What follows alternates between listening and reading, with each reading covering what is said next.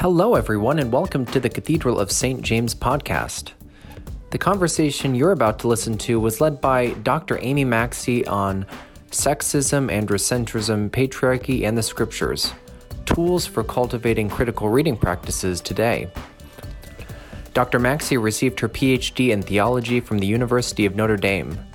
Her research focuses on Christian mysticism, approaching this tradition from a systematic and feminist perspective.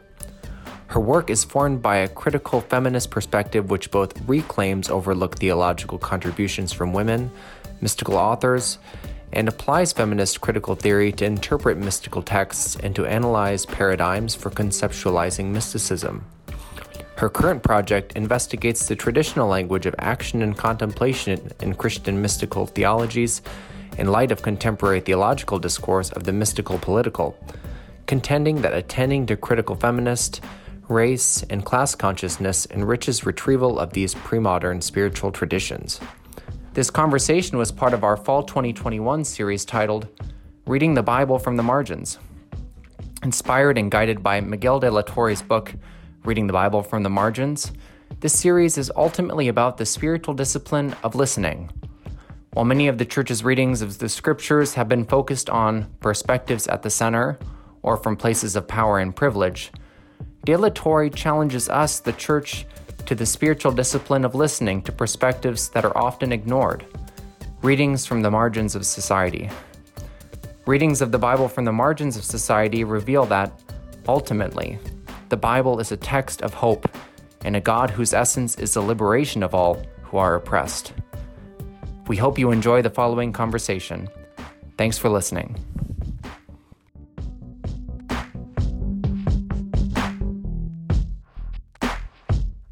Suppose we should start. Good morning, everyone. Nice to see you all. As every week, I'm very excited for this morning because a friend of mine and Samantha's, Dr. Amy Maxey, is joining us. We met Amy 3 years ago, in Belgium,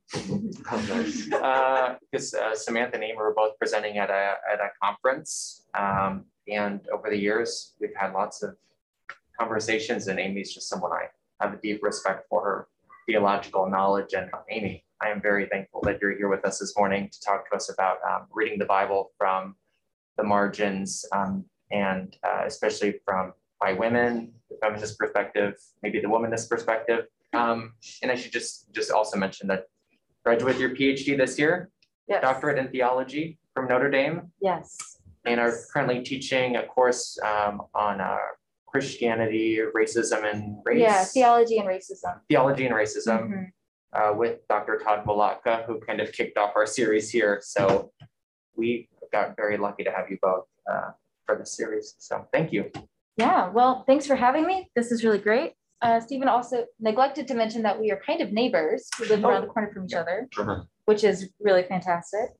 Okay, so to get started, I wanted to approach today not as just giving like a litany of places in the Bible where there is sexism. I figured that would not be the greatest thing in the world to be doing.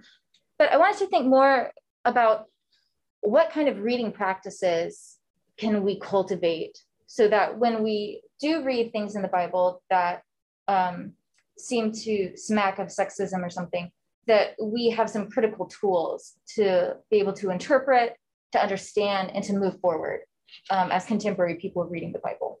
So that's kind of the frame in which I approach today, at least. So to get started, I thought I'd give a few kind of definitions of what I at least will mean today using different terms. So first, sexism. Any kind of bias against women as inherently lesser than men on the basis of their sex or gender, right? So it's kind of a broad term trying to capture a lot of things. And I also wanted to say that sexism, for me at least, has a kind of structural dimension, right? It's not just like personal, like actions against women or biases against women, but there's a kind of imaginative horizon, a worldview in which women are seen as naturally less than men in a variety of ways, be different ways. And in some ways, because it's structural, sexism becomes embedded in cultures in ways that are often difficult to analyze and to appreciate on the surface. Often our cultural horizons seem to be natural, seem to be normal. So it's difficult to critically interrogate things, which seem to be just the way things are, right? And so being able to read scripture critically in light of this imaginative horizon means that we have to be willing to interrogate ourselves as well. All right, so it's two more kind of definitions. One, androcentrism, just male or men-centric. And we could say that sexism occurs in a cultural horizon shaped by androcentrism. This is perhaps like like the value which leads to sexism. And then finally, patriarchy, which is, I think, now maybe a common term in our public discourses, but particularly thinking about patriarchy as sexism as it's entrenched in social and political power. So it's not just necessarily like out there kind of amorphously in the culture, but embedded in the ways in which society and social power works out. Okay, so I say this at the front because I'll probably use these terms kind of in what I say, and I want to make sure we're all on the same page.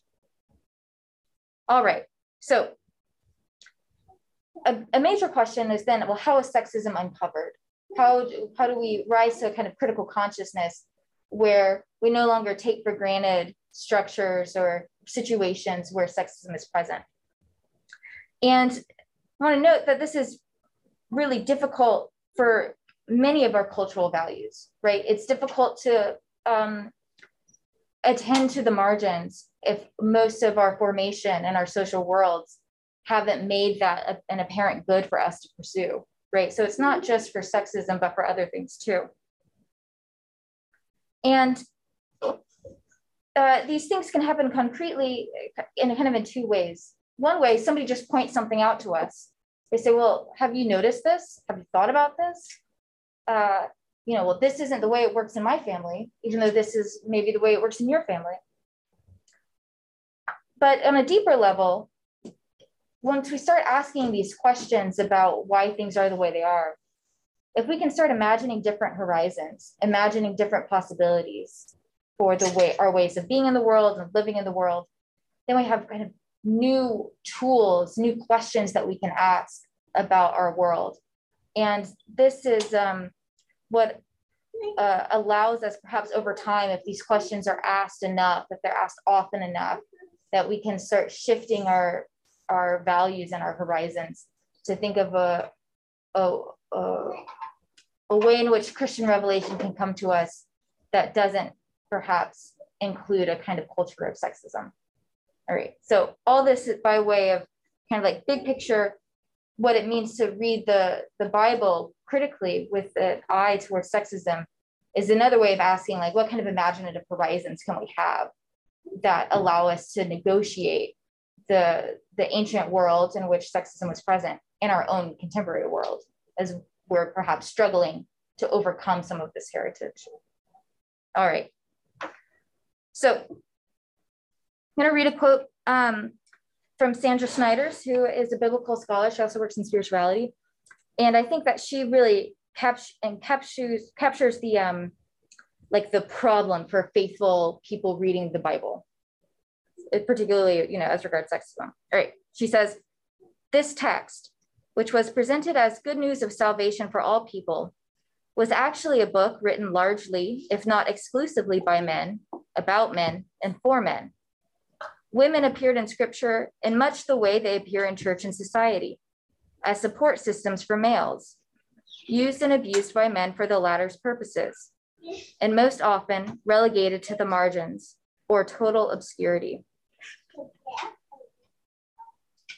What I think she gets really correct is that there's a whole imaginative horizon of the biblical world written by men, for men, in which women appear as supporting roles or as, kind of like pushed to the margins.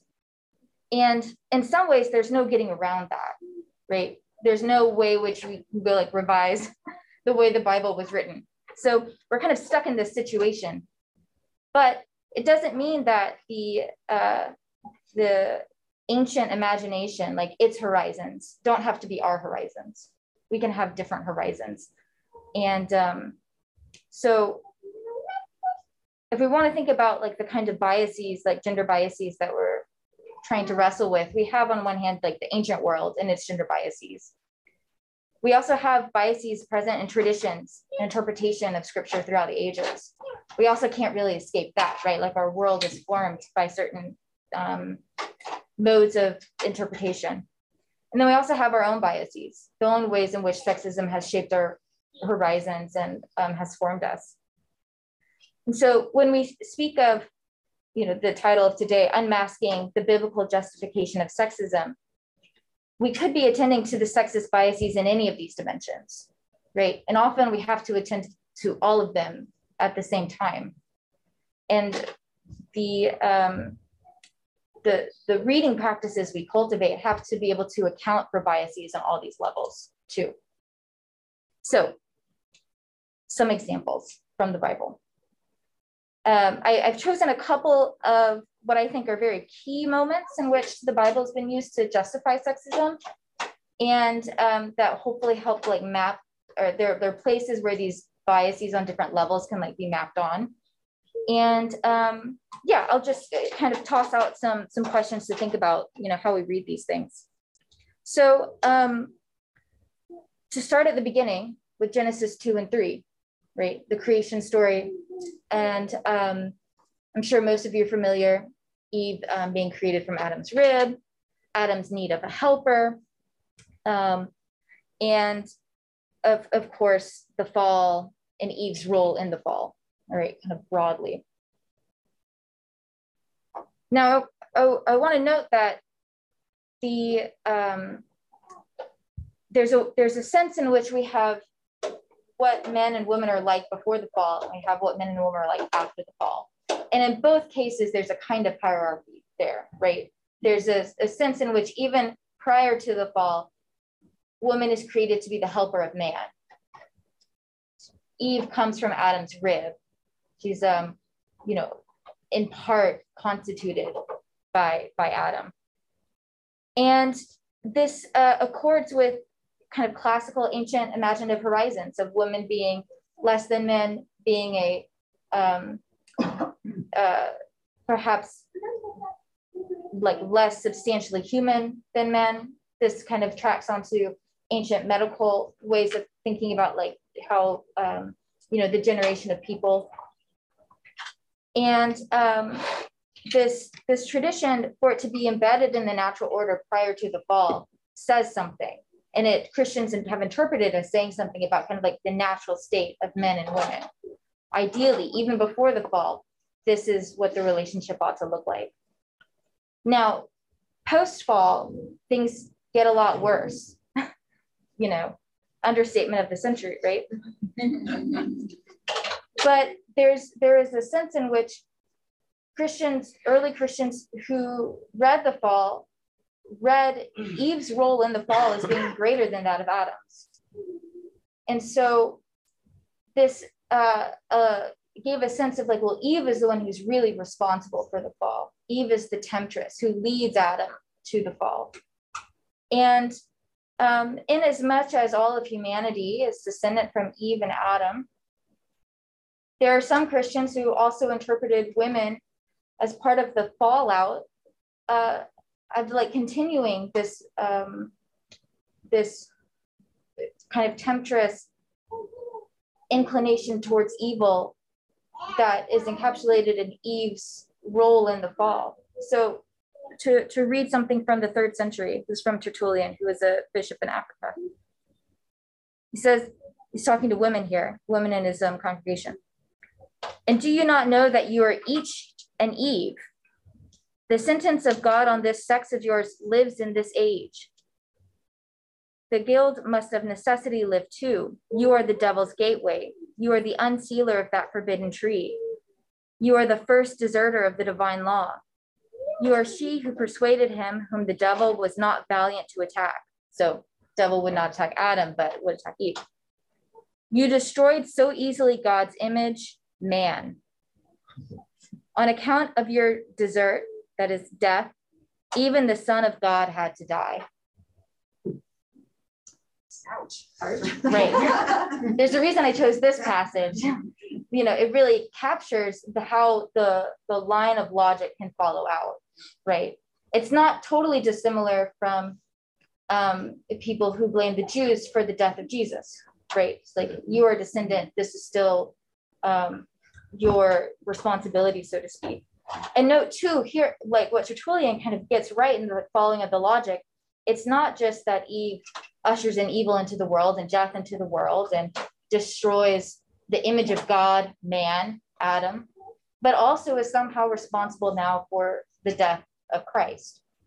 So the whole weight of everything is, kind of like placed on Eve. And I want to say too, this is not totally unusual. I mean, it's a little unusual in its vehemence, right? Like the rhetoric is pretty high, but the logic can be found in a lot of different places too, stretching from the ancient imagination through the medieval. And, this is,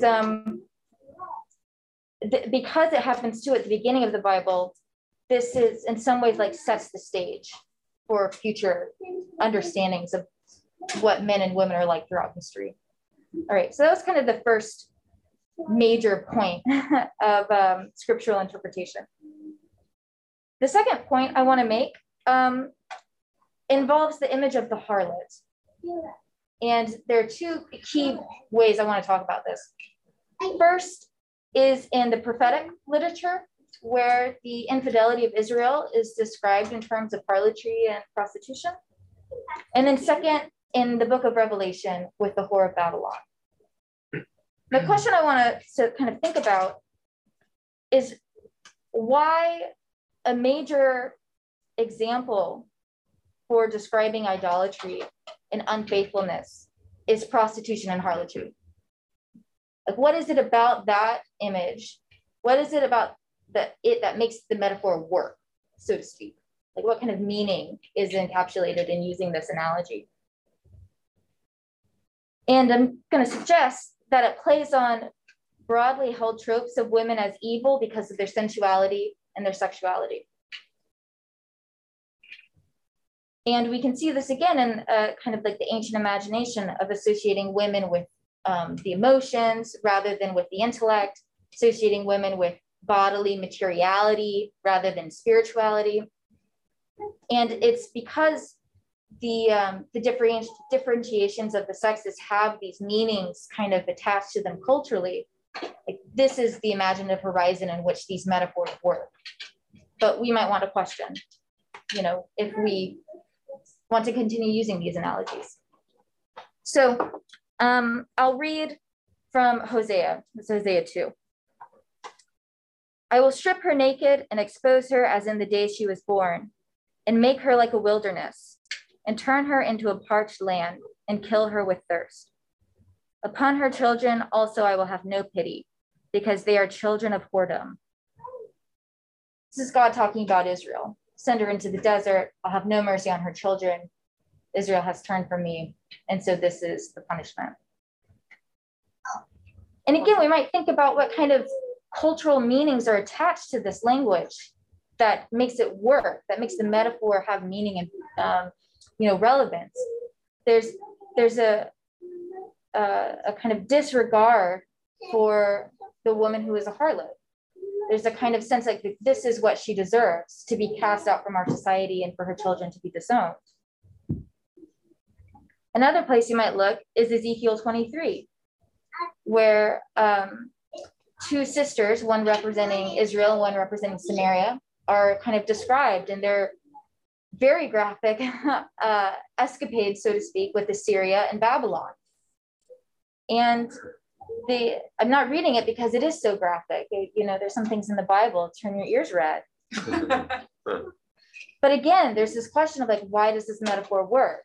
What kind of associations about women are being propagated too? You know, if somebody reads this and without a very critical,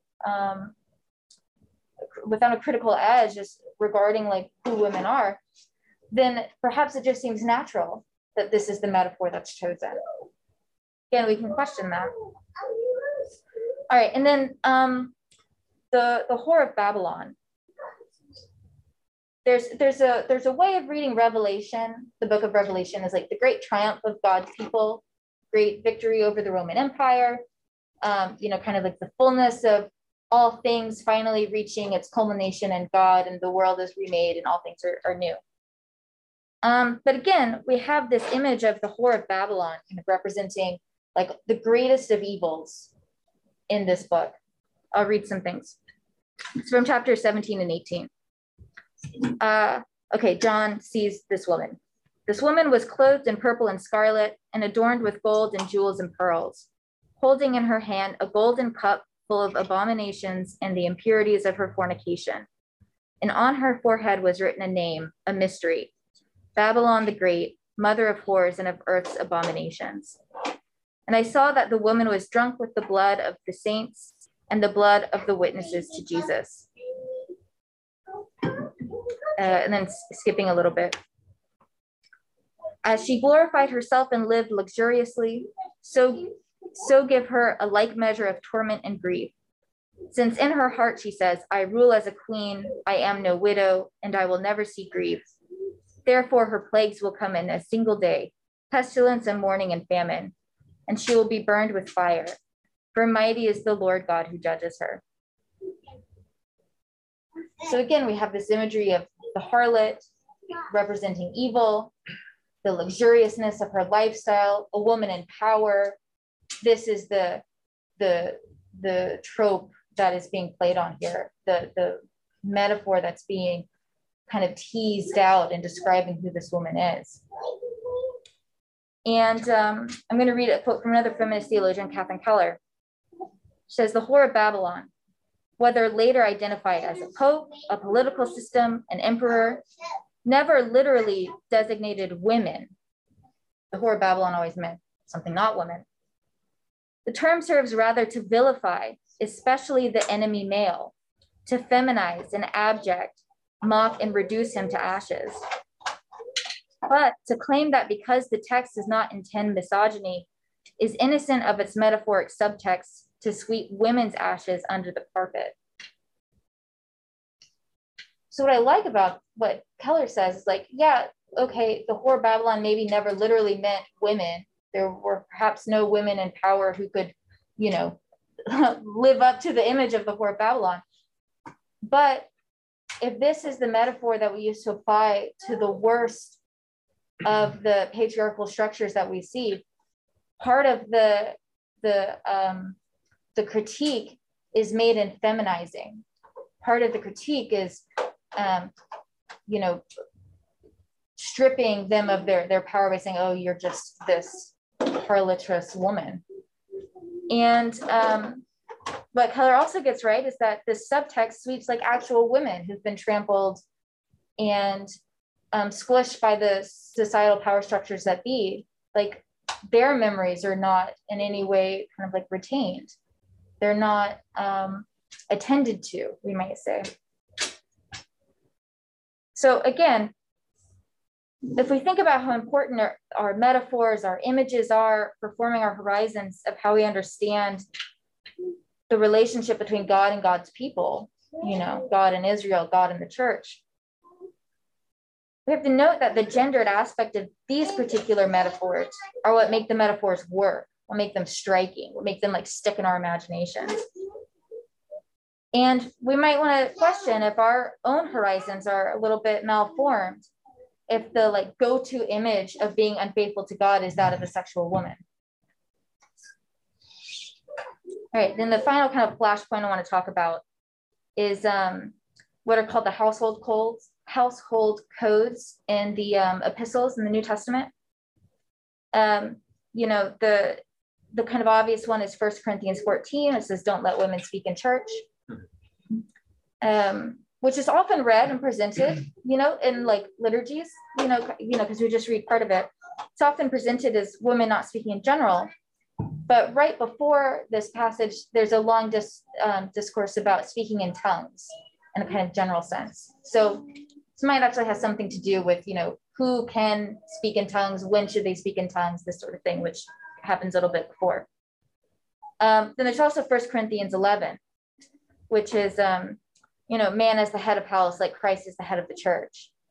Man should not cover his head, as he is the image and glory of God, but the woman is the glory of man.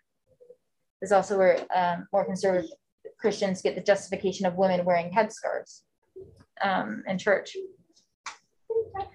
Now, what's interesting about seeing how these things have often been read is like practical instructions for how to worship, how to live in the familial life.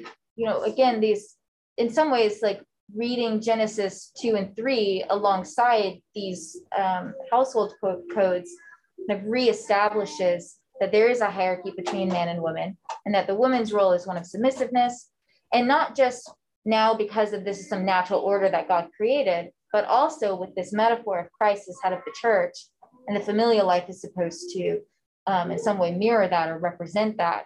Now we have like an extra injunction, right? To be Christian also means to have Christ, or have the man serving as like the Christ figure, and the woman serving as like the church figure. But as I've kind of already hinted at, these passages can also be read kind of in the context of the letters themselves, where they fall, what exactly the author is talking about particularly. And there's also a kind of sense, if we think back about the ancient biases of the world, of the world of the scripture writers, their imaginative horizons were shaped by a Greco-Roman society in which the man served as the head of household. This doesn't necessarily have to be our imaginative horizon. Okay. So with these things in mind, perhaps I'll just say a few more things about what a feminist might want us to kind of critically question as we think ahead of what kind of like reading practices we might have. Because in some ways, we can't change the text, and we have these things in scripture. And there's a real question that arises theologically of like, well, if we hold the word of God to be God's revelation, God's revealing of God's self so that we can enter into relationship with God, well, then how do we read these things if we want to say that's not a part of God's revelation? We want to say, actually, the sexism that we encounter is a product of fallenness, of fallen societal relationships. And in some ways, the move I've already been hinting at is that the social world of the biblical writers, marked by androcentrism, marked by sexism, doesn't have to be our imaginative horizon. And it is appropriate, and a lot of feminist theological work has been dedicated to unmasking, we might say, the patriarchal biases of the ancient world, and saying, well, these are not our cultural horizons, we can critique these. I guess I should say, part of that too is also looking at textual translation works of the Bible. So think of Elizabeth Schussler-Fiorenza, who has done a lot of work with the biblical text. She has a great article where she talks about the word diakonos, which is roughly translated to deacon. But she traces out translation efforts where when this word is used to talk about men, it's translated as deacon. When it's used to talk about women, it's translated as like helper. Right? So there's even a sense in which the concrete practices of translation can be shaped by our imaginative horizons, and we can critically interrogate those. Another interpretive move is to see where there are resources within the Bible to counter our own contemporary sexism. And this can happen, I think, in one of two major ways. One is rehabilitating women's histories and stories. So by drawing attention to the fact that there were women in the early Christian communities, and that Paul names these women and like says, thank you, like, you know, send my greetings to so-and-so. The women who are talked about in the Gospels and Acts, these women too speak of a women's presence in the early church that can be held up as an example of kind of like faithful work with Jesus. The Old Testament too, retrieving some of the stories of women, again, kind of few and far between, but still say something powerful that these stories can exist in a sacred collection of writings. So think of Ruth, Deborah the judge, Esther. These women's stories are meaningful, but how often are they preached? How often are they read in like Bible studies? Right? These are the kinds of questions that we can ask to kind of bring attention, bring these more in our own ways in which we like imagine the Bible. So that's one way things can happen. Another way things can happen is by taking texts that are in the Bible and giving them kind of liberative readings. So we might think of Mary's Magnificat, the song in Luke 1. What if our image of Mary was of her singing the song of praise of God casting down the mighty from their thrones and lifting up the lowly? What if this was our first way we thought of Mary, rather than as just like a passive woman who just says yes and just sits and does very little else, right? We might also think of Galatians 3:28, where it says, in baptism, one is neither Greek nor Jew, male nor female. What if this was the like major imaginative horizon for what it means to be Christian, where like the what it means to enter into new life with God is to be not defined by the divisions which separate humanity. And we might point out too that it seems that this kind of reading, this more egalitarian readings of scripture might be more in line with how some early Christians read scripture anyways. Some feminists have suggested that perhaps one of the reasons why the Roman Empire was so agitated about Christians was because it was so radical in its formulation of gender relationships and offered new ways of the organization of the household that contravened Roman male superiority. And the fact that this is often runs so counter to what we think of indicates like there's a whole sediment of tradition that has kind of like smushed that down, right? Like, again, we have to kind of critically interrogate our traditions of interpretation because we're still formed by them. So, okay, one more thing, and then perhaps we can have some time for questions. I just want to say that learning to read the Bible in new ways and with a kind of critical apparatus can be really just quite as simple as questioning things that you've never questioned before. And that learning to read the Bible in new ways takes a lot of time, and it's a gradual process. You know, we're getting close to Thanksgiving, and I was thinking, like, what would it be like if you were at Thanksgiving dinner and, you know, somebody says that, well, as the Bible says, you know, men should be submissive to their wives. So this is why the woman cooks all of our Thanksgiving food or something like that. It's like, well, how would you react to that? What would you say to that? And for in some ways, you don't want to just say like, oh, well, Uncle Bill, like, you're just so sexist, like, you're the worst, you know, because this doesn't allow for any like real transformation. But there's a way in which one can like gently question, like, oh, why do you think that? Why do you think this is the reading of Paul? Why do you think this is what Paul was talking about? Why do you think, you know, why do you think the church has always taught this or this kind of thing? And often we can think of reading from the margins as like very confrontational, you know, kind of going against the powers that be and have shaped us. And I think there's a time and a place for that. Obviously, there's like a role for the prophetic, but there's perhaps also a role for kind of more gentle, long term, long game, you know, quiet questioning that encourages us to read things in new ways and to just open ourselves up for new ways of imagining what our world could be like. All right, that's all I've got.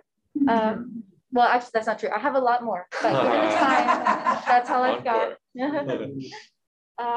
So maybe, you know, if there are questions or. Thanks, I really enjoyed this. I was thinking about some of the last things you said about like what different reading approaches can we take, and even thinking about like this idea that, say, like the New Testament's gender sort of, on the one hand we see it like reflecting the culture of its time, and on the other hand it was critical of it. And I just thought of, while you were talking about a few more things along those lines, some of which I talk about with my students. Like I have them read a little bit of Plato when sort of as a lead up to reading Genesis 1. And Plato says, we don't read this, but, you know, he says like real friendship, for example, can only happen between males. Like it's like a sort of like philosophical man can't really truly be friends with a woman. Or like he talks about women basically being reincarnated men who sort of like couldn't cut it as men. And so I use this to set them up and say, well, like, yes, we have all of these sort of not potential, but actually sexist things in the Bible, things that have certainly been used in a sexist way. But if you set it up against this horizon, it looks a little different, where you have like the woman actually being like a sort of truly compatible like partner for the man in Genesis 2, or in Genesis 1, like men and women both being created in God's image, rather than the women being a sort of like inferior you know, version of the original sort of deal. So I guess like, how do you navigate being totally really like confronting the fact of the sexism, and at the same time like there's also like these tensions, like Galatians 3:28, you know, there's neither male nor female, with the other things that Paul says about men and women. So there's tensions within the text itself, and there's also the fact that like yes, it is sexist and it's been used in sexist ways, but it's also, it often stands in this critical relationship to the sexism of its culture in some kind of way. Yeah. Well, I would say first, it's not a zero-sum game. Right? There's never all sexism or all like against sexism. And I would say too that within the interpretive moment, like we're bringing questions to the text, and the text is responding to our questions. So we select what stands out to us in a text, like we select because they speak to our questions or they're relevant to what we're trying to find out, you know? So in some ways, navigating this tension is really dependent on us, and like how well we are formed as critical readers, you know, because we can't ask the question unless we've been alerted that the question can be asked, you know, about sexism. Absolutely. Like, you know, so there's that. But and I think this accounts too for different interpretations throughout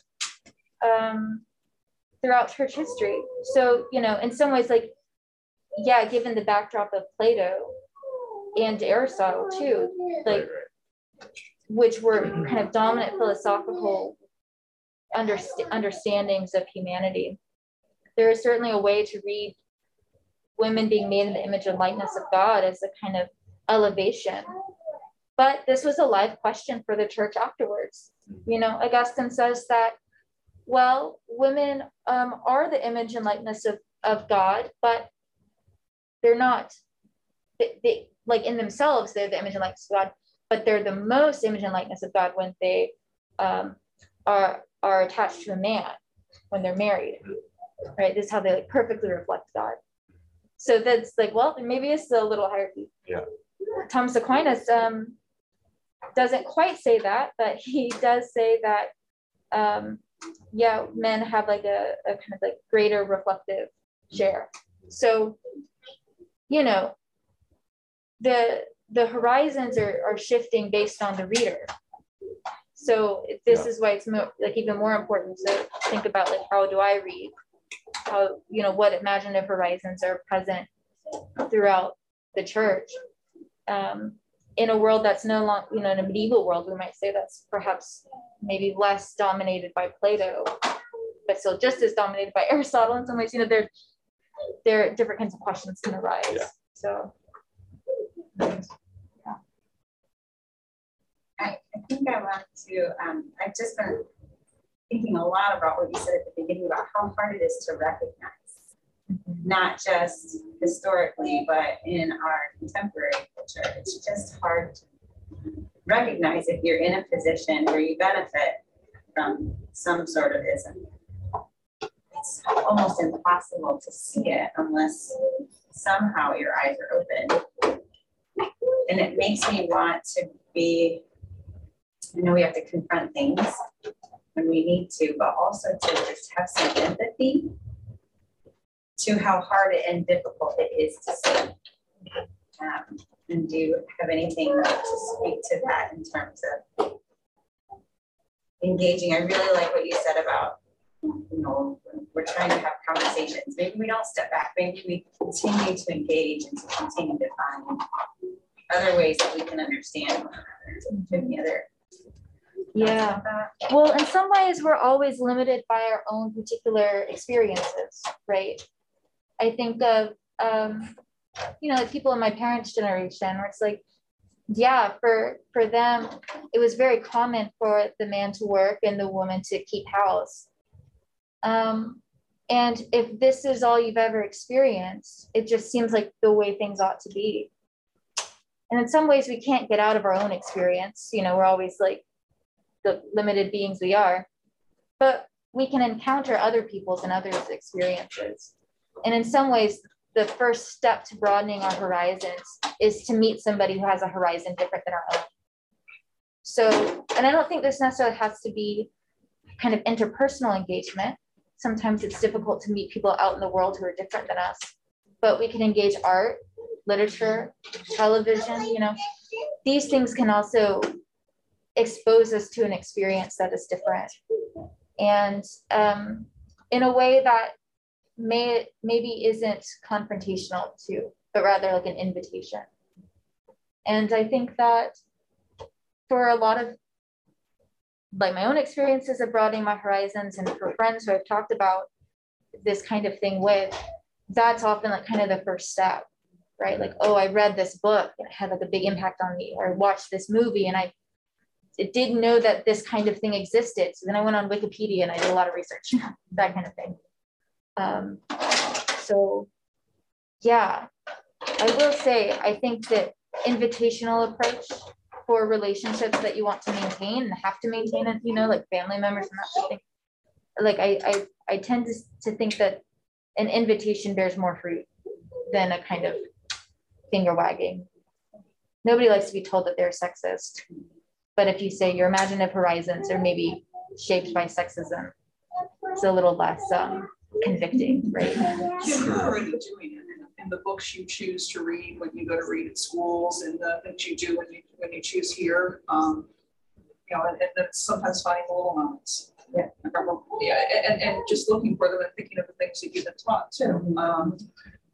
I was thinking when you mentioned the Adam and Eve, you know, and it's the way I've always been taught is that you've got both the sin of omission and commission there. And I invited myself to devotions one year at camp when I heard it being used in the more traditional manner, and like, I'm inviting myself to your devotions, and we're going to read that and talk about that. Yeah.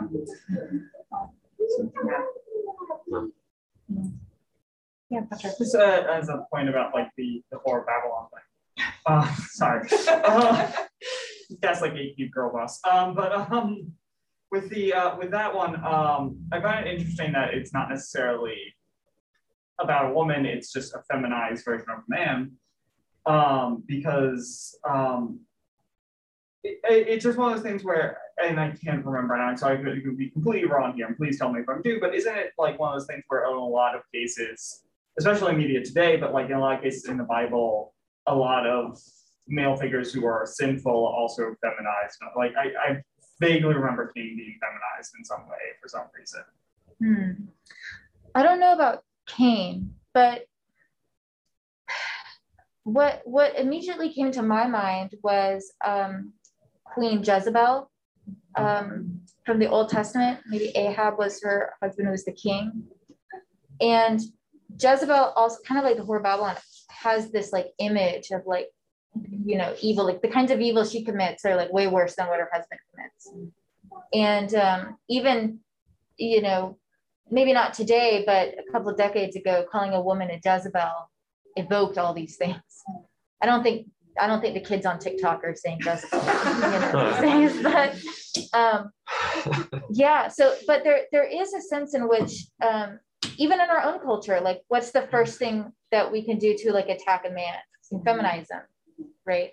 So this move has like a long lineage. How many Disney villains are feminine? Well, queer coding in history and like is just an extension of that in a lot of ways, because it's feminizing the other in a lot of ways, because you want to make it as like you want to give it a sense of, oh, this is evil, they're not following into the traditional norms of what they should follow, and that is constant in pretty much a lot of different pop culture and how they often depict it. Villains, which is why a lot of Disney villains are queer coded, which is why a lot of villains in most shows and stuff are queer coded. Yeah, we might ask the question in other ways, like why are our heroes ever made effeminate? This is rarely happens, right? They're usually coded in a kind of like masculine, stereotypically masculine way. Well, and when you think about like the early Christian martyrs, like the women are all like described as becoming men. In their martyrdom. So it's like the opposite, you know, to be virtuous, you have to become a man. Which is also in its own way, obviously, like again, this is focused on the margins of women, but like it also is it's also a negative impact on men who have to now live into this traditional standard of masculinity. And that is also in its own way a harmful thing. And I know we've discussed in this before how even the center is harmed by how it handles the margins. Yeah. And I have really been sad to have missed most of these discussions, but I'm wondering what we do with the Bible as holy writing when some of it just seems to be so contaminated, maybe by its original intent or by the sediment that's fallen over it, or our group, that we just have to almost excise some of it, maybe temporarily, but until we can look at it in fresh and new ways. And I mean, I just thinking about the whole Black Lives Matter thing and how we have decided that certain art, which I mean, we have to say some of these statues that have been erected in cities are pieces of art in some way, but that they are just too contaminated by its cultural baggage that we can't have those in public places anymore. And should certain parts of the Bible be treated that way too? I mean, in a sense, I'm pretty sure you've talked about this, but we've already done that to the Bible multiple times where things have changed and been taken out. I vaguely remember you talking about this at one point. Or if I'm not, I'm so sorry. What? But no, like we have done that to the Bible. Like that's the thing, we have changed things in the Bible, but it's something that happens all the time. Actually, it's and like you said, interpretation. I mean, translation. Maybe we can remedy some of that by sort of a fresh look at how we translate those original texts. But Well, there's a way too in which what is like privileged within a worshiping community says a lot about it, right? So like what passages get read in liturgy, what passages get preached on. I guess today, what passages get their own blog posts, that kind of thing. Like there's a way in which we can, and we have for the entirety of the church's existence. There are some passages of the Bible that are just not privileged. You might think of like the genealogies in the Old Testament. Nobody's reading those except for biblical scholars. God bless them.